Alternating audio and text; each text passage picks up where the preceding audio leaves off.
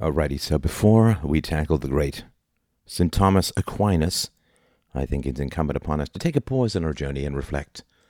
And this is going to be an occasional bit in this history of philosophers, which is history of philosophy. Yes, I have fallen prey to the temptation, and we will talk about some of the larger themes. If we look at the story of God, God is eternal. God is abstract in that he doesn't impinge upon our immediate senses. God is all-knowing.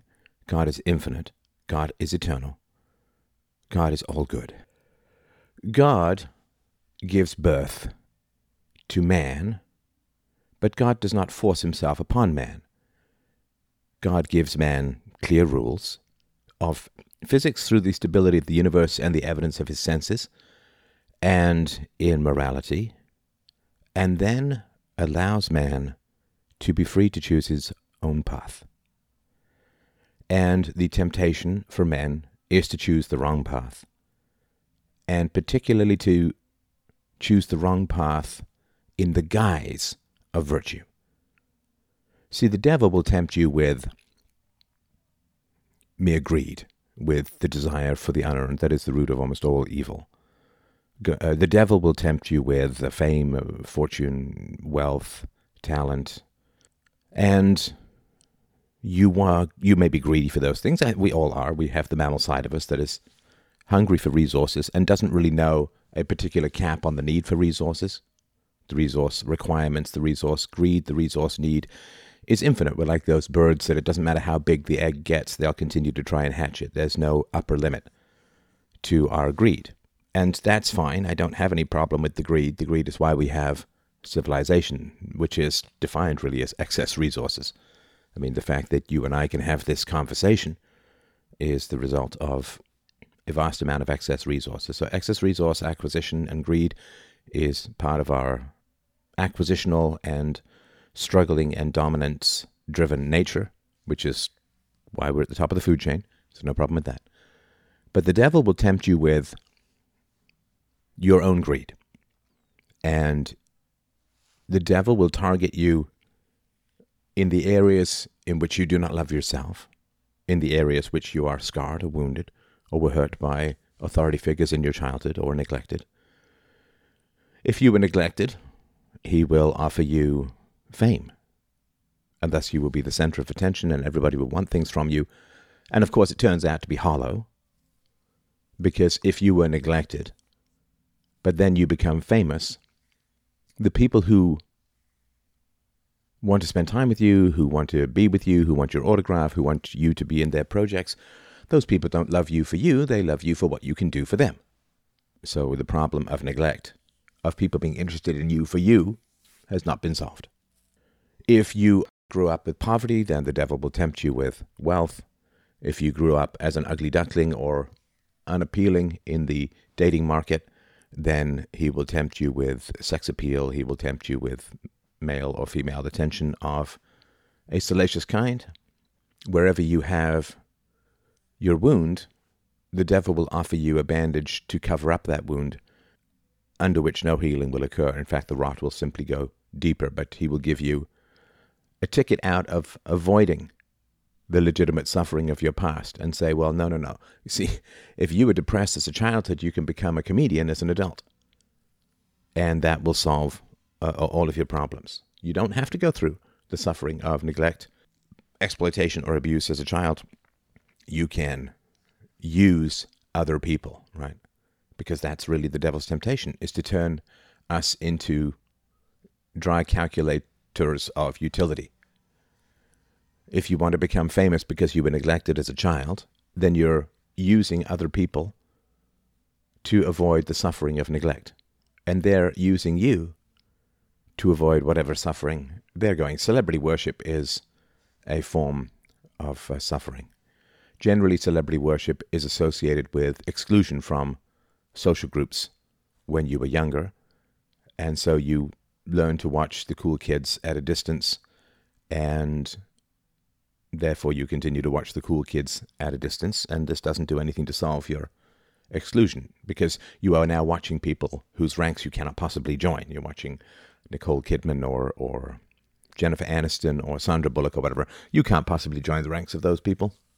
So you're still watching at a distance a social group that you can't possibly penetrate, which only, of course, increases your isolation over time.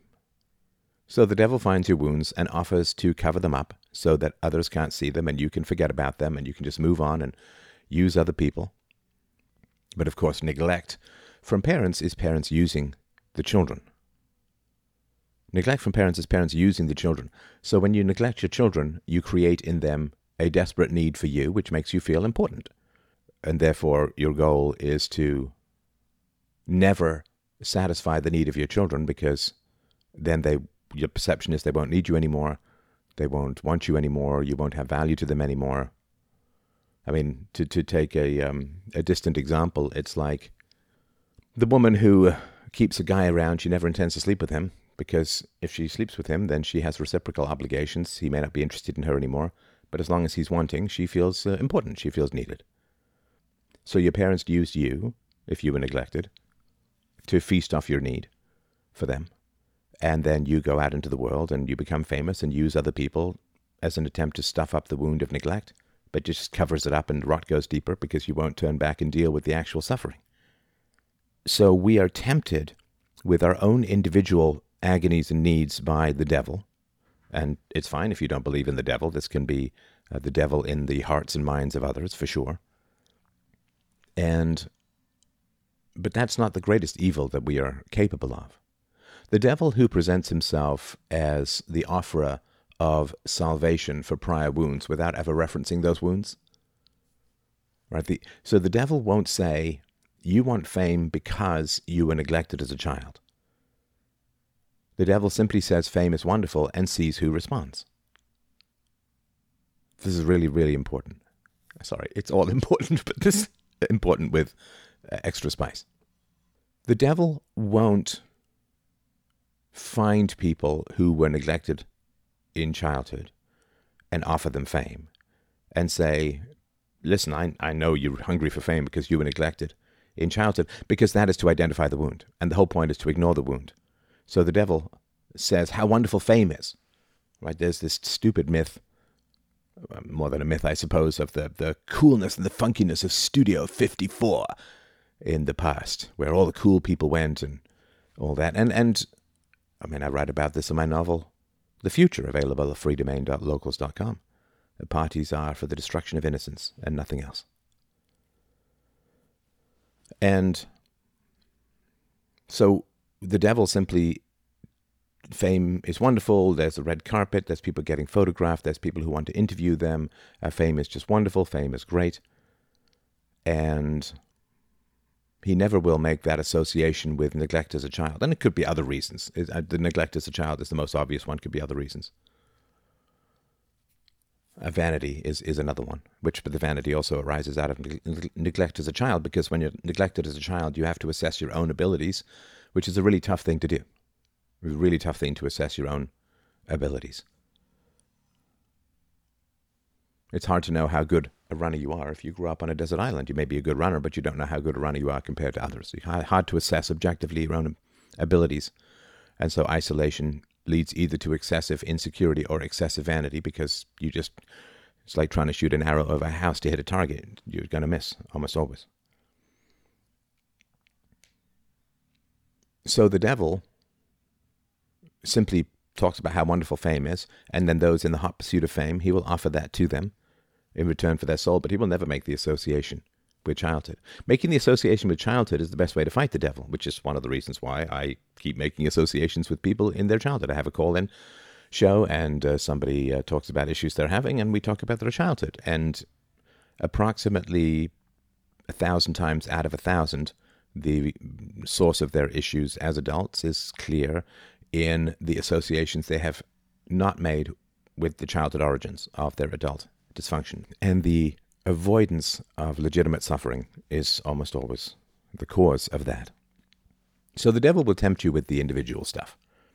But that's low-level devil. High-level devil will tempt you with the pretense of morality. See, the low-level devil will appeal to your personal greed. The high-level devil appeals to your collective altruism, that you can do good for society, that you can help the world, that you can really help pave the path to virtue for a lot of people. And I knew when I started this project that I was doing a high-wire act over a very deep volcano. And I knew that the path to resisting this was to never tell people what to do, to never assert myself as an authority that people should reference rather than the ability that they have in their own minds to think for themselves, to present arguments, not conclusions, to present methodologies, not final statements, and to try to teach people how to think and never tell them what to think. That's the only way to resist that kind of temptation. So the reason that we're starting with this devilish backstory is God births man. God is infinite, perfect, abstract, all-knowing, all-powerful, all-virtuous. God births man, and man struggles to follow God and is constantly tempted by the devil. Now, the explosion of conceptual thought in the minds of ancient man was, I assume, akin to a kind of possession. And it created within man a multiplicity and a tearing tension between the concept and the real.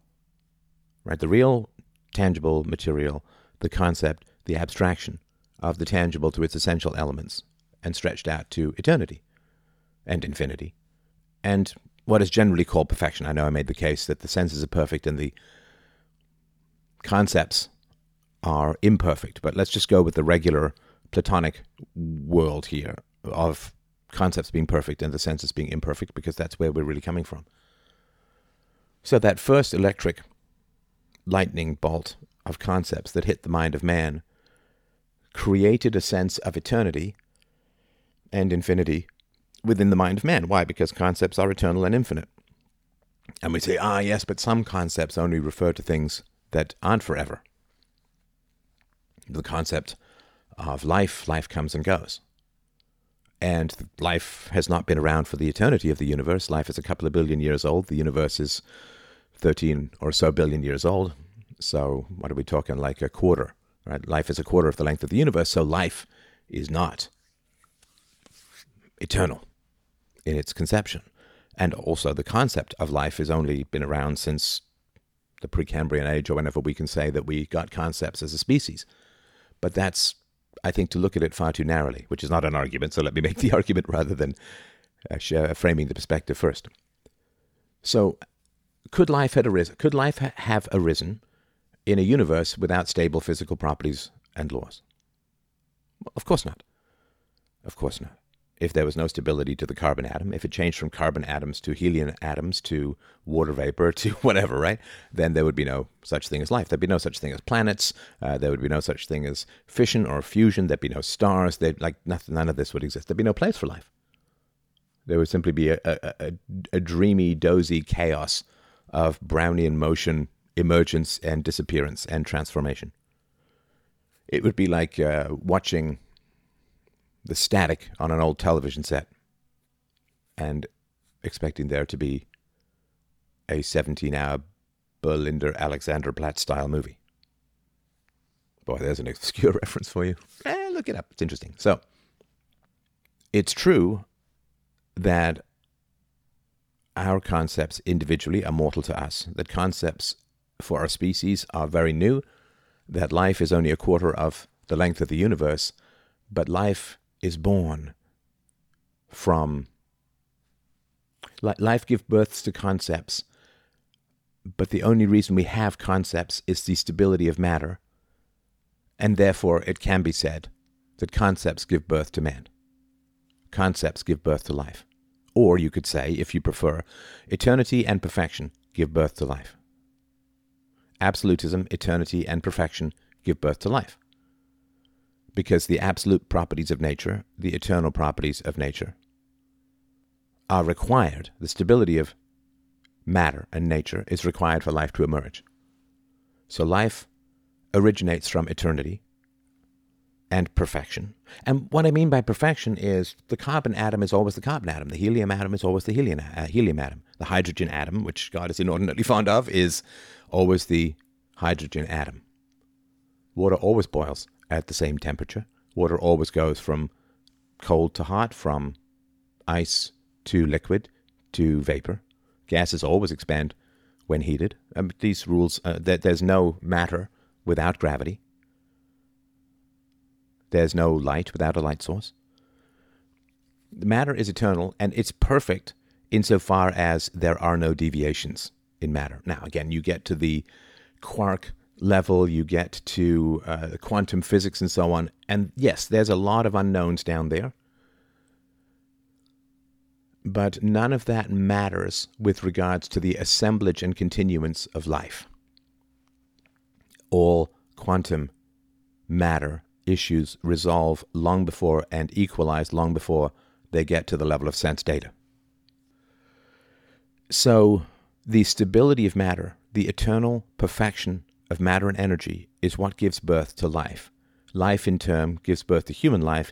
Human life gives birth to the concepts that tie in to the eternal and perfect natural forces that gave birth to life in the first place, or allowed for the birth to life in the first place. So if we look at that and we anthropomorphize the absolutism of matter is necessary for the birth of life. The birth of life is necessary for the birth of human consciousness. And human consciousness then is able to identify the eternal and absolute properties of matter, the perfect properties of matter, from the beginning of time to the end of time and all across the universe. We are birthed from eternal and universal absolutes. And we then give birth to eternal and infinite and perfect absolutes of matter and energy, the principles of matter and energy. So if we say that that which concepts describe perfectly gave birth to us, matter and energy, then we are birthed from concepts. We arise from concepts, and then we produce concepts. So the idea that concepts precede us, that ideas precede us, that eternity and perfection and absolutism and infinity precede us and give birth to us, is accurate in a very powerful and deep way. Absolute concepts, eternal, perfect, infinite properties give birth to us. We are birthed from absolutism and infinity and eternity. In that the properties of matter have to be stable, absolutely and eternally and perfectly, for us to even have a chance of being alive.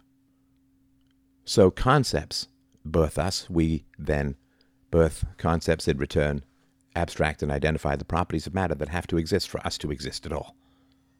So the idea that we come from an abstraction, the idea that Platonic forms, that ideals, that nirvana, that the noumenal realm, the idea that we are far less than concepts, that concepts are perfect and we are imperfect reflections. Why is this such a compelling idea? Because it gets at a very, very real truth about where we came from. Without those principles, without those abstractions, without those eternal perfections of matter, or the eternally perfect behavior of matter in that it does not deviate from physical laws, without those perfect principles, we could not exist. So the idea that we are birthed by perfect abstractions is a very deep and real truth about our origins as thinking creatures. So when Plato says we are born from perfection, before we are born we are floating in the realm of eternal and perfect forms, and everything we see is a mere shaky shadow cast from a flickering fire by those perfect forms. In a very deep and powerful way, he's absolutely right. And this is why it's so compelling. This is why it's so compelling. We are birthed from universal, abstract, infinite perfection. Absolutely we are. Without the universal, abstract, infinite perfection of physical properties and behaviors, matter and energy, we could not be birthed at all. We are birthed from perfection, from absolutism, from abstractions. They are bigger than us because they preceded us. The physical laws of the universe and the perfection of the mechanisms of matter and energy preceded us, and if they didn't precede us, we couldn't be here. So the idea that there are eternal ideas and forces and structures and concepts far larger than we are, that we are a shaky reflection of, that preceded us, that outlast us, and that are far more important than we are, is absolutely correct, looked at it through this particular lens. And I'm not trying to do a distorted lens here. I'm struggling to both understand and communicate why these ideas are so powerful. I'm now at a phase in my maturation as a philosopher, which is going to continue on, I'm sure, where in the past I would just be, well, that's false, and it's crazy, and blah, blah, blah. Okay, yes, I think the Platonic ideals are false. I think they are a little mental, but it's the same thing with the existence of God. How can something so wrong be so prevalent? Is there not some kind of truth in it that we can extract that can explain why it's so tempting for people to say, I am nothing, the concepts are everything? Well, it's kind of right. My individual life is an infinitesimally small fragment of the length of the universe. My physical brain is an infinitesimally small occupier of space in the infinity of the universe. I am vanishingly small in the scope of what is, but I can encompass all of that in my mind. Yes, it feels like the concepts are bigger than me. It feels like the concepts preceded me. And the laws of the behavior of matter and energy have been around as long as the universe has existed and will be around as long as the universe will exist, which to me is matter can't be created or destroyed, only transferred to energy and back forever. When people worship the sun, they have a sense that the sun god gave birth to man. Well, it's kind of true. Without a sun, we couldn't be alive. Without our planet being in the Goldilocks zone of not too warm, not too cold, we couldn't be alive. The sun was around long before us, and the sun allowed our evolution. The sun, in a sense, gave birth to us. I mean, it's certainly possible that some of the matter destined for the sun ended up in the earth in the primordial frisbee soup of the solar system as a whole, billions of years ago. We are birthed from eternity and absolutism and infinity. I've said this before, like you and I are composed of the exploding matter of stars that went supernova billions of years ago, which drew matter in the complexity required for human life. We are animated star stuff. So if my brain was the pulsing heart of an exploded star from billions of years ago and hundreds or millions of light years away, yes, I am a manifested fragment of eternity. That a giant nuclear bomb that burned for 5 or 10 billion years, that a nuclear bomb had to explode in the distant wastes of space in order to give me the capacity to make this podcast, it does kind of feel like we are birthed from and participate in an eternity and an absolutism and an infinity that is far bigger than us, which will last beyond us, which has perfection relative to the wayward and inconstant nature of the human mind, which constantly skips and dances from one topic to another, backtracks, reverses on itself, contradicts itself, grows, and yet matter is serenely and beatifically perfect in its operations. The water cascading over the edge of a waterfall doesn't have any hesitation about its destination.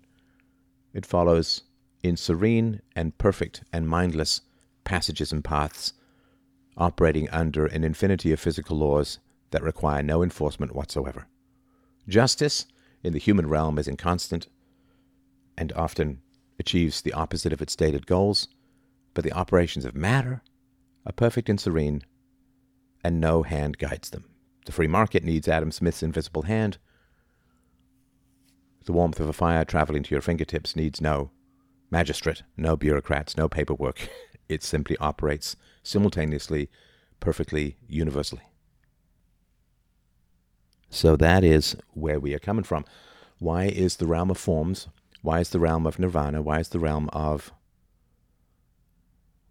perfection so compelling to people? Because it holds within it a very real truth about where we came from and what originated us. The concept of life arises from the perfection of matter. Life as a concept exists within the mind of a person. Life as a concept outlives the mind as a person. Life as a concept preceded the development of life as a concept, in that life preceded the identification of life from a biological abstract sense by human beings. We do participate in infinity and eternity and absolutism and perfection. It gave birth to us. And it gives us a choice through a mechanism we have yet to understand. So the idea that there's a being out there who gave birth to us, who is abstract and perfect and absolute and eternal, and yet gives us choice, is a very powerful and deep description of all that was necessary for us to be. So I wanted to make that point. The second point I want to make is the creation of life is not the imposition of morality. I mean, God, as the story goes, as the theology goes, God created all sorts of creatures and animals, but only man did he give reason, a conscience, and morality. The moral instructions apply to man and man alone. What does this mean? And the devil wants to rule rather than serve. And the devil rules over man by tempting man with the satisfaction of either earthly desires for resources and fame and all that, or his godly desire to do good in the world. So if we look at the struggle to define and determine absolute universal morality, what do we see? We see that the moment that you could convince other people to follow an abstract rule, that you gained power over them. I mean, if you've ever been in a public space, and most of us have, even if it's just a public forum or Twitter or wherever, right? If you've ever been in a public space and have gained any kind of influence, or even are just in a one-on-one debate, and it could be even a one-on-one personal debate, it could be a DM debate, you know that people will constantly deploy abstract moral rules in order to control your behavior. People will constantly deploy abstract moral rules in order to control your behavior. So when I made a minor complaint about a $2 donation, all I said was, I don't mean to sound ungrateful, but, and showed a $2 donation. People then jumped, like literally pounced on this, and this is still going on, 10 or 12 years later, people will still talk about $2 or whatever, right? And that is because people don't want what I do to succeed, and therefore they want me to be scarred and traumatized for asking for donations. And they also want to have people not donate to me because apparently I just, verbally humiliated somebody for giving the $2 that is all they could afford, that kind of stuff, right? So they're trying to get people to not donate to me, and they're trying to get me to not ask for donations with these kinds of attacks, right? And you can see this in politics all the time. If the government has favored groups that regularly vote for them, a particular political party, then whoever criticizes those particular groups is met with accusations of bigotry and phobia and you name it, because you can't, they protect their own, and right, this sort of tribalism is very common. And we can see sort of countless examples of this. That the moment somebody puts out a particular position, everybody goes through their old social media posts and works to find any contrary position, posts that and accuses them of hypocrisy in an attempt to undermine whatever position they're putting forward. And maybe that's valid, whatever, but that's this manipulation of abstractions is really important. So if your friend is upset with something that you have done, is he going to say, I'm upset with something that you have done? It doesn't mean you did anything wrong. It just means that I'm upset. Let's talk about it. Well, that's the real-time relationships approach that I talk about in my free book at freedomain.com/books. But more likely what he's going to do is he's going to accuse you of various moral sins. He's going to say, you were disloyal, you didn't back me up, you weren't being supportive, you didn't listen, I did this for you, you didn't do this back for me, you're not reciprocal, it's unjust, it's unfair, it's like all this kind of stuff, right? It's unfair. I mean, when I was a kid, right? I mean, if another kid got something more, like all kids in the known universe, I would say that's not fair. So I would be attempting to get resources through accusations of immorality, of unfairness. And that's, how come he got a cookie and I didn't? That's not fair. Right? So you can't grab the cookie because the parent is bigger. You can't steal the cookie because the parent will get upset. But you can accuse the parent of immorality and get the cookie that way. You can play on sympathies. So if you didn't study for a test at school, you can pretend to have a stomachache. When you wake up, try and get the day off school so that you can study, take the test later, and you're faking an illness to play on a parent's sympathy, because if you just said, well, I didn't study for a test, I don't want to go to school because I don't want to fail, they'd say, well, you should have studied for the test. This is a good lesson for next time, and off you go to school. Maybe they would say something else, but generally kids will fake an illness rather than say they have failed to do a particular chore. And so you will say, well, you wouldn't send a sick child to school, would you? My gosh, where's your sympathy for the sick child? So you use illness, and hypochondriacs do this all the time to manipulate. There was the old, Red Fox on the old Sanford and Sons. Every time he wouldn't get his way, he'd pretend to be having a heart attack and joining his long-dead wife and so on. To play it, well, you wouldn't want to contradict somebody who's having a heart attack, would you?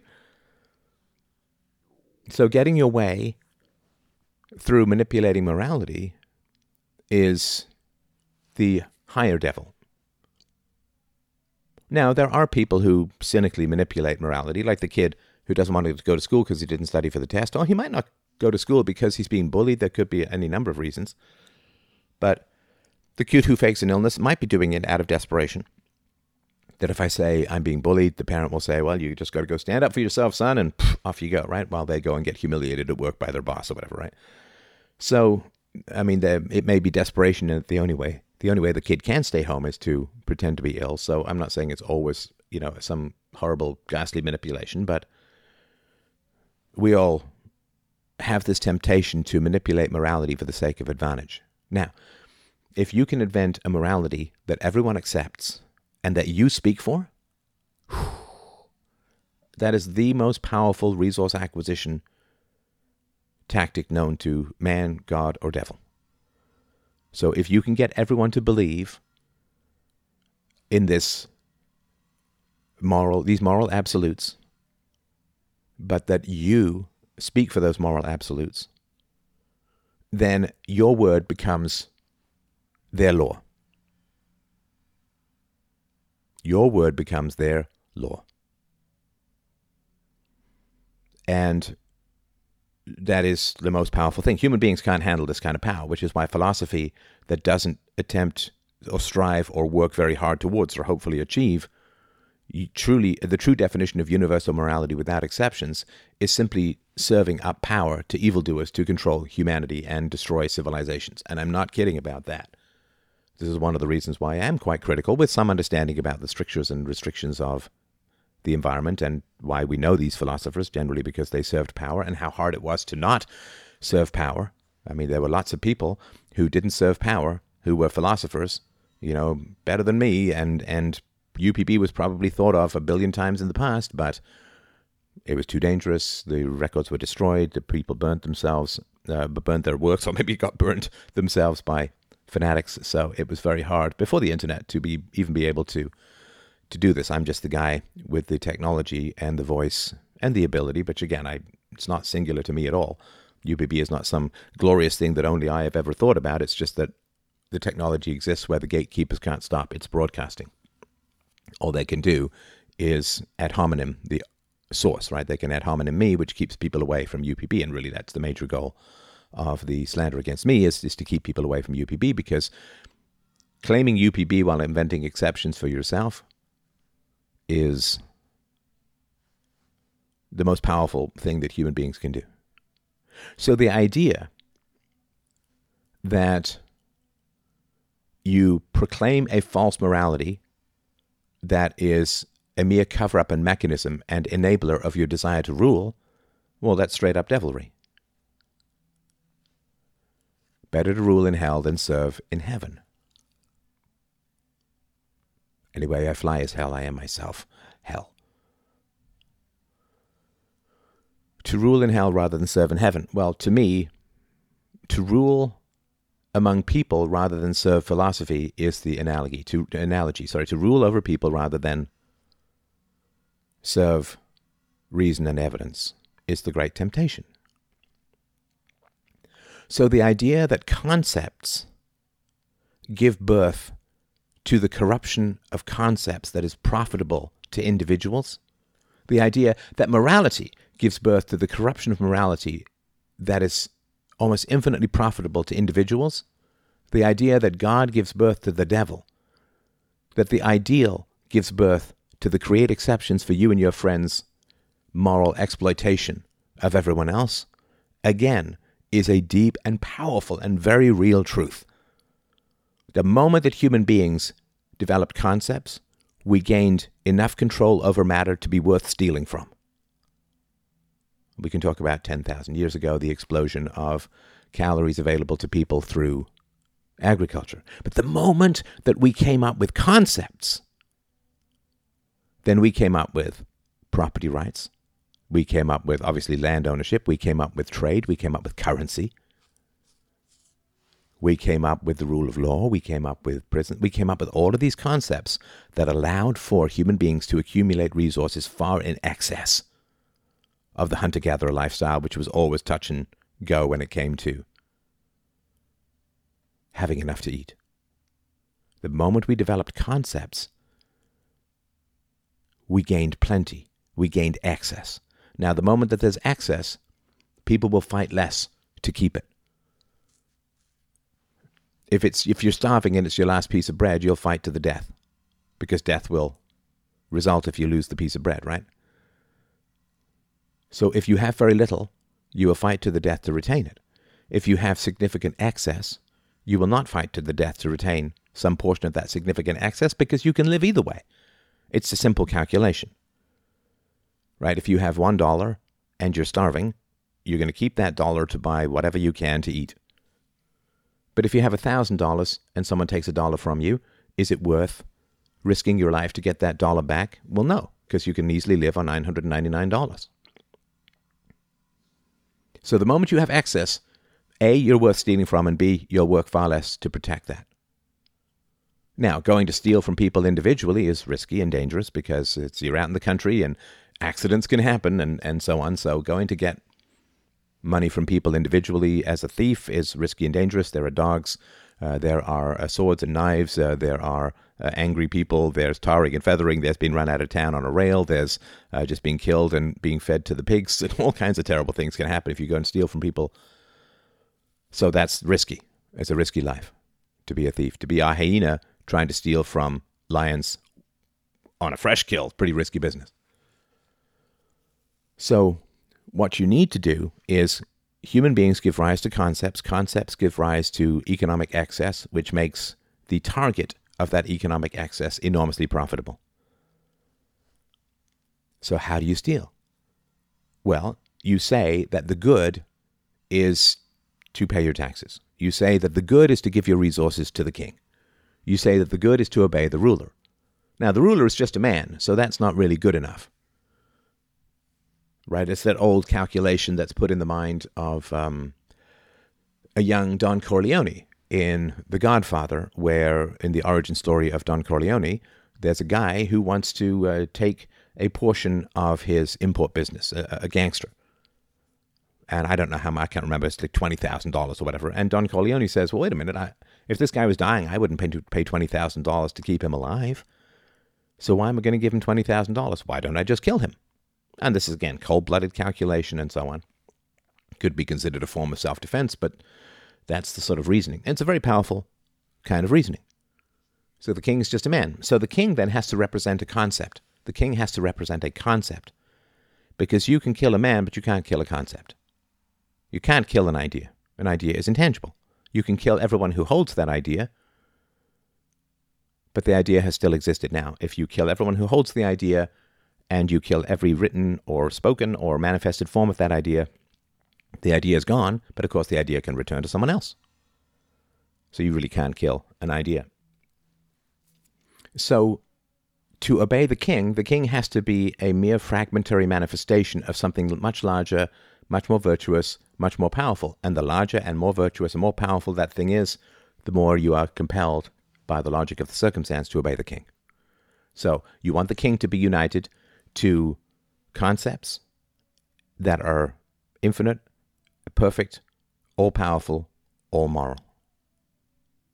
So the king needs to represent a collective, and the collective is the country, the tribe, the group, the whatever, right? The ruler needs to represent the collective.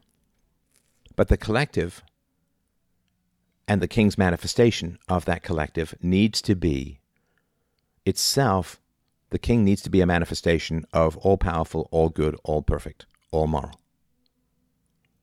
And that is provided usually by the priests, although it can be that the king is a priest himself, but usually there's a secondary clergy that sanctifies the rule of the king with the divine right of kings that are appointed by God, and to disobey the king is to disobey God, and so on. So then you can kill the king, but that's like trying to kill God. You can kill the king physically, but then you're damned to hell for eternity, and right, all the Macbeth stuff, right? So the moment that we develop concepts, we develop plenty, but that makes us a target for theft. And how do you steal? You corrupt the concepts to create absolute universal concepts with exceptions, right? So in the past, or in many societies, the gods talk only to the witch doctors, right? So go real primitive on this, right? So that's where the origin story is. The god talks only to the witch doctors. Okay, so why does God only talk to the witch doctors? Why not to you? Why is God only talking to the witch doctors and not to you? The witch doctors' pronouncements are absolute, but you don't have access to the source of their knowledge. You can't participate in their knowledge because it's not reason and evidence. You must obey them, their commandments. Why? You are a man, the witch doctor is a man, he gets to rule you, you don't get to rule him. He can make absolute pronouncements upon you that you must obey. You cannot make any pronouncements upon him that he even slightly has to obey. So you got the same person, right? Two instances of the same species, human beings, with opposite properties. One has divine tendrils to the sky that create absolute commandments that everyone else must obey, but it's not reversible.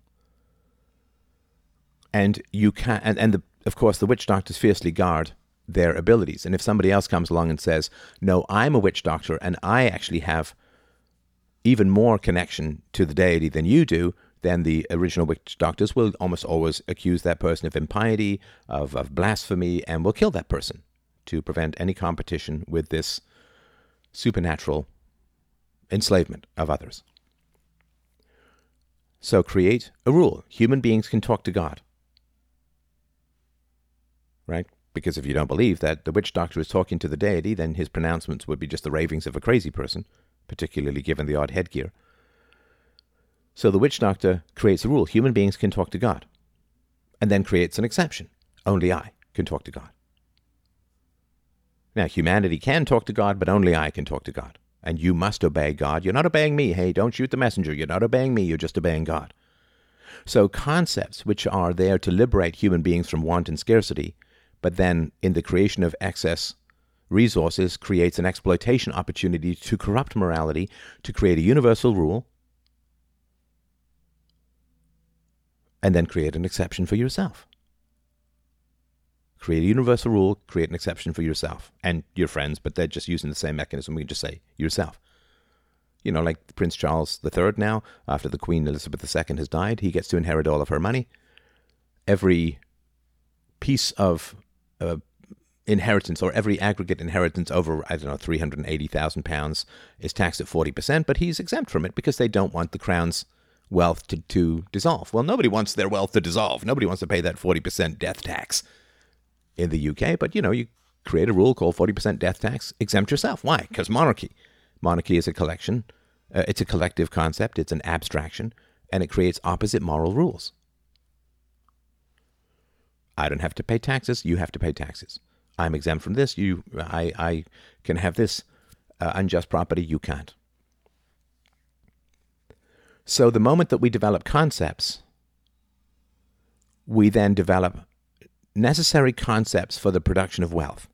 In other words, property rights, justice, don't steal. Now, the justice is usually performed originally at the frontier level, at the local level. And usually there's not even that much of a formal structure. There may be a wise person or whatever, but you sort of think of frontier towns, there usually wasn't a government representative. There may not even be a sheriff, or if he was, he'd just be locally appointed. So justice is enforced at the local level. And justice is enforced because you only have thieves who will come and steal your stuff at sword point or gun point. Justice is served in self-defense. Justice is served in a trial that is not state-based but local. And so morality is first instituted at the local level in order to protect property and life, which is why there are wereguilds, which is the price that you would pay for killing somebody, either accidentally or on purpose. So we first get concepts and morality at the local level that makes us extraordinarily productive. And we know that because when you get currency and land ownership, the most productive farmers can bid the most for the most land. So the most productive farmers get hold of the most land, which creates this amazing excess. And we knew this in the later Middle Ages when, in the past, one of the problems with land ownership in Europe as a whole was that you'd constantly get this subdivision, right? So why would you send kids into the clergy and into the army? Well, because that way they wouldn't be landowners, and you can't keep subdividing your land because it becomes ridiculously inefficient to farm, right? You get these stained glass slivers of. I remember doing a project in grade 7 art class for stained glass, and one guy saying, "Well, there's no way you could cut this." I had a snake or something. There's no way you could cut this slivery piece of glass and have it, So he marked me down on that, which was fine, fair.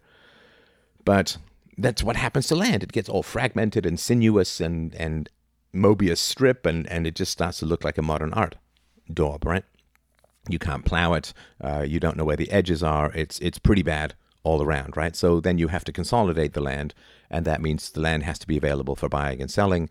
You have to have currency. You have to have property rights enforced, and that way you can get the most productive farmers can end up buying up the most land, which produces the excess food that allows therefore to be cities and an urban proletariat and an industrial revolution, all this kind of stuff, right?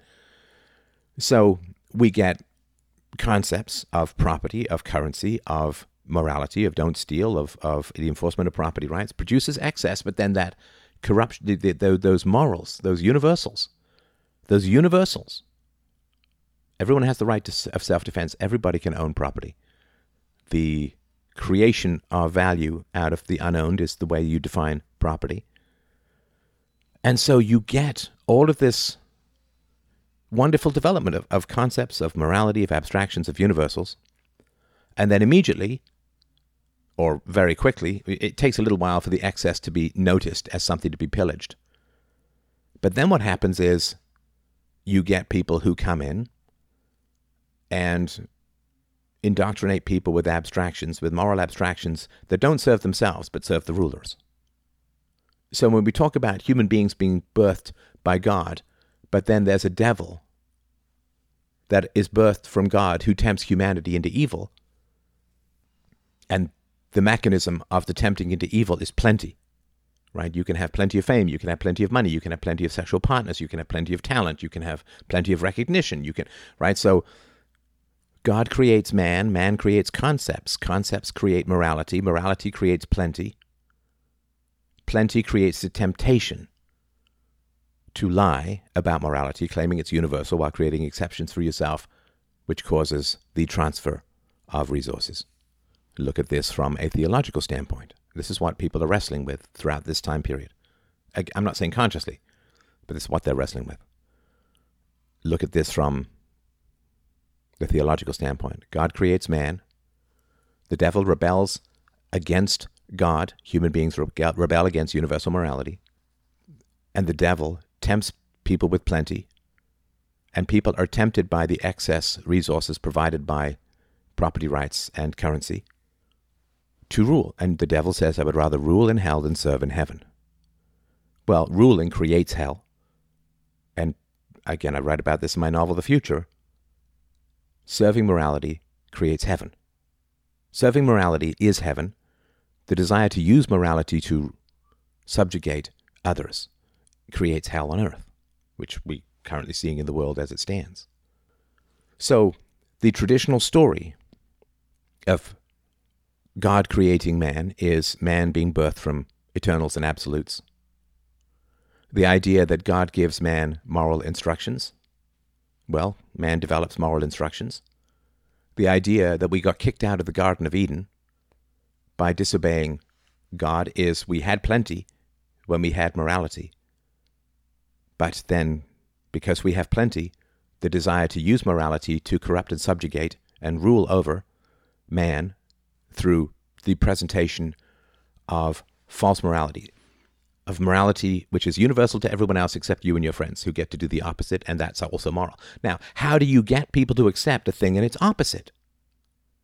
Right? You understand? This is the purpose of the higher realm. This is the purpose of the realm of forms. This is why is it there? What is it for? Well, it does talk about a real truth, but it's so incredibly powerful. How do you get people to believe the thing and its opposite? That everyone has property rights and must respect property except for the chieftain who gets to steal from you. That human beings can talk to God. Human beings are in the category of things that can talk to God, but only this guy can talk to God, and he'll kill you if you say you do. How do you get people to believe a thing and its opposites? Well, you create a higher realm of higher truth where opposites are resolved in a magical manner that can never be explained. That asking for consistency, well, asking for consistency was asking to be hung or drawn and quartered or killed or exiled. Asking for consistency in the past was generally rather suicidal, which is why we get kind of tense around consistency, why people get kind of tense around UPB. So asking for consistency is asking to stay in the realm of reality. But staying in the realm of reality doesn't allow you to exploit people. You have to create a higher reality where opposition is consistency, and that way you can do the opposite of what you say, and it's still considered to be moral. Thou shalt not steal, but I as the king can steal from you. Well, that's because in the higher realm, it's not inconsistent. Because the higher realm is defined as inconsistencies that aren't inconsistencies through some unknowable, untransmittable, unexplainable, unreasonable mechanism. Magic. You would never fail a math test, no matter what answer you put down, if you could say, but in a higher realm, this is true. This is accurate. You'd never fail anything. You couldn't fail. If you said 2 and 2 make a unicorn, you could say, but in a higher realm, 2 and 2 does make a uniform. You can't mark me wrong because the higher realm is more important than this realm. Right? So then somebody else says 2 and 2 make a unicorn. You say, no, that's wrong. 2 and 2 make 4. And you say, but you just said 2 and 2 makes a unicorn. It's yes, but in a higher realm, the fact that I can do it and you can't do it is resolved. It's a higher realm. Don't question. It's just a higher realm. So a higher realm is where you put the moral opposites that pretend to be moral absolutes for everyone, but contain within them the moral opposites. And when people point out the moral opposites, well, you threaten them physically, but also in their own mind, you need them to police their own minds. You create a realm where self-contradiction is magical consistency. It's a higher realm. Don't question. Don't question. So morality was originally invented to protect people when it was locally created, when it was just starving people with nothing to steal, nothing to take from them. But then they start enforcing property rights and currency among themselves, and then they gain the plenty, which brings the jackals in, and the jackals don't want to risk attacking people personally because the farmers tend to be pretty strong and protective of their assets. So instead you create a collective, and you create a morality that only you speak for, and you exile all contradictions to the higher realm, where To ask for consistency is to show how stupid you are, how uninformed you are, how unenlightened you are. And you create this realm of mysteries. And this gig, this scam, is about as profitable a thing. And it's perfectly mirrored in the story of God creating man, God giving man moral instructions, and God giving birth to a corrupter who uses morality, false morality, to rule, who gives you stuff but takes your soul. And the rulers get stuff but lose their souls. The rulers get stuff, but it eats away at them that they've created the definition of humanity and put themselves in the opposite category. Dehumanization is the process of creating moral rules and exempting yourself. This is why there is so much. I mean, look at this ridiculous thing with the Kardashian sex tape, right? There seems to be evidence out there now that it could be that Kim Kardashian's own mother authorized the release of this sex tape, right? Now, Kim Kardashian has gotten everything that I'm not saying she made a deal with the devil, but I'm just saying if you follow this kind of, maybe, no. If you follow this kind of analogy, this kind of pattern, you say, well, okay, so she became famous because of a sex tape, and she is now a billionaire, maybe a multi-billionaire, I don't know. She's got all the money in the known universe. She's considered beautiful, she's famous, and she has every material thing that anybody could possibly want. And what, she's been through 3 or 4 marriages now, and it's just a wretched life. It's a wretched life. Just out of curiosity, I did watch one, Keeping Up with the Kardashians. And, I mean, it's hell. I mean, for me, it would be hell. I mean, obviously for them, right? But they got everything they wanted, and the result, I think, is fairly evident in the incapacity to love, to maintain attachment, to maintain relationships. And the price is paid. We take power from people to some degree also because we care about them and want them to stop defining themselves as ridiculous reptilian, space alien categories of anti-humans while claiming to be human. I'm not saying they are, of course, but that's the moral opposite, right? All human beings are subject to these moral laws. I'm a human being. I'm subject to the opposite moral laws. I'm allowed to do the opposite. Is very alienating, and this is one of the reasons why people who don't have empathy are drawn to this, but it only exacerbates their isolation, their lack of empathy, and their cruelty. When you define yourself as a human who is the opposite of every other human, it's going to have a profound effect on your psyche and your capacity to love and bond.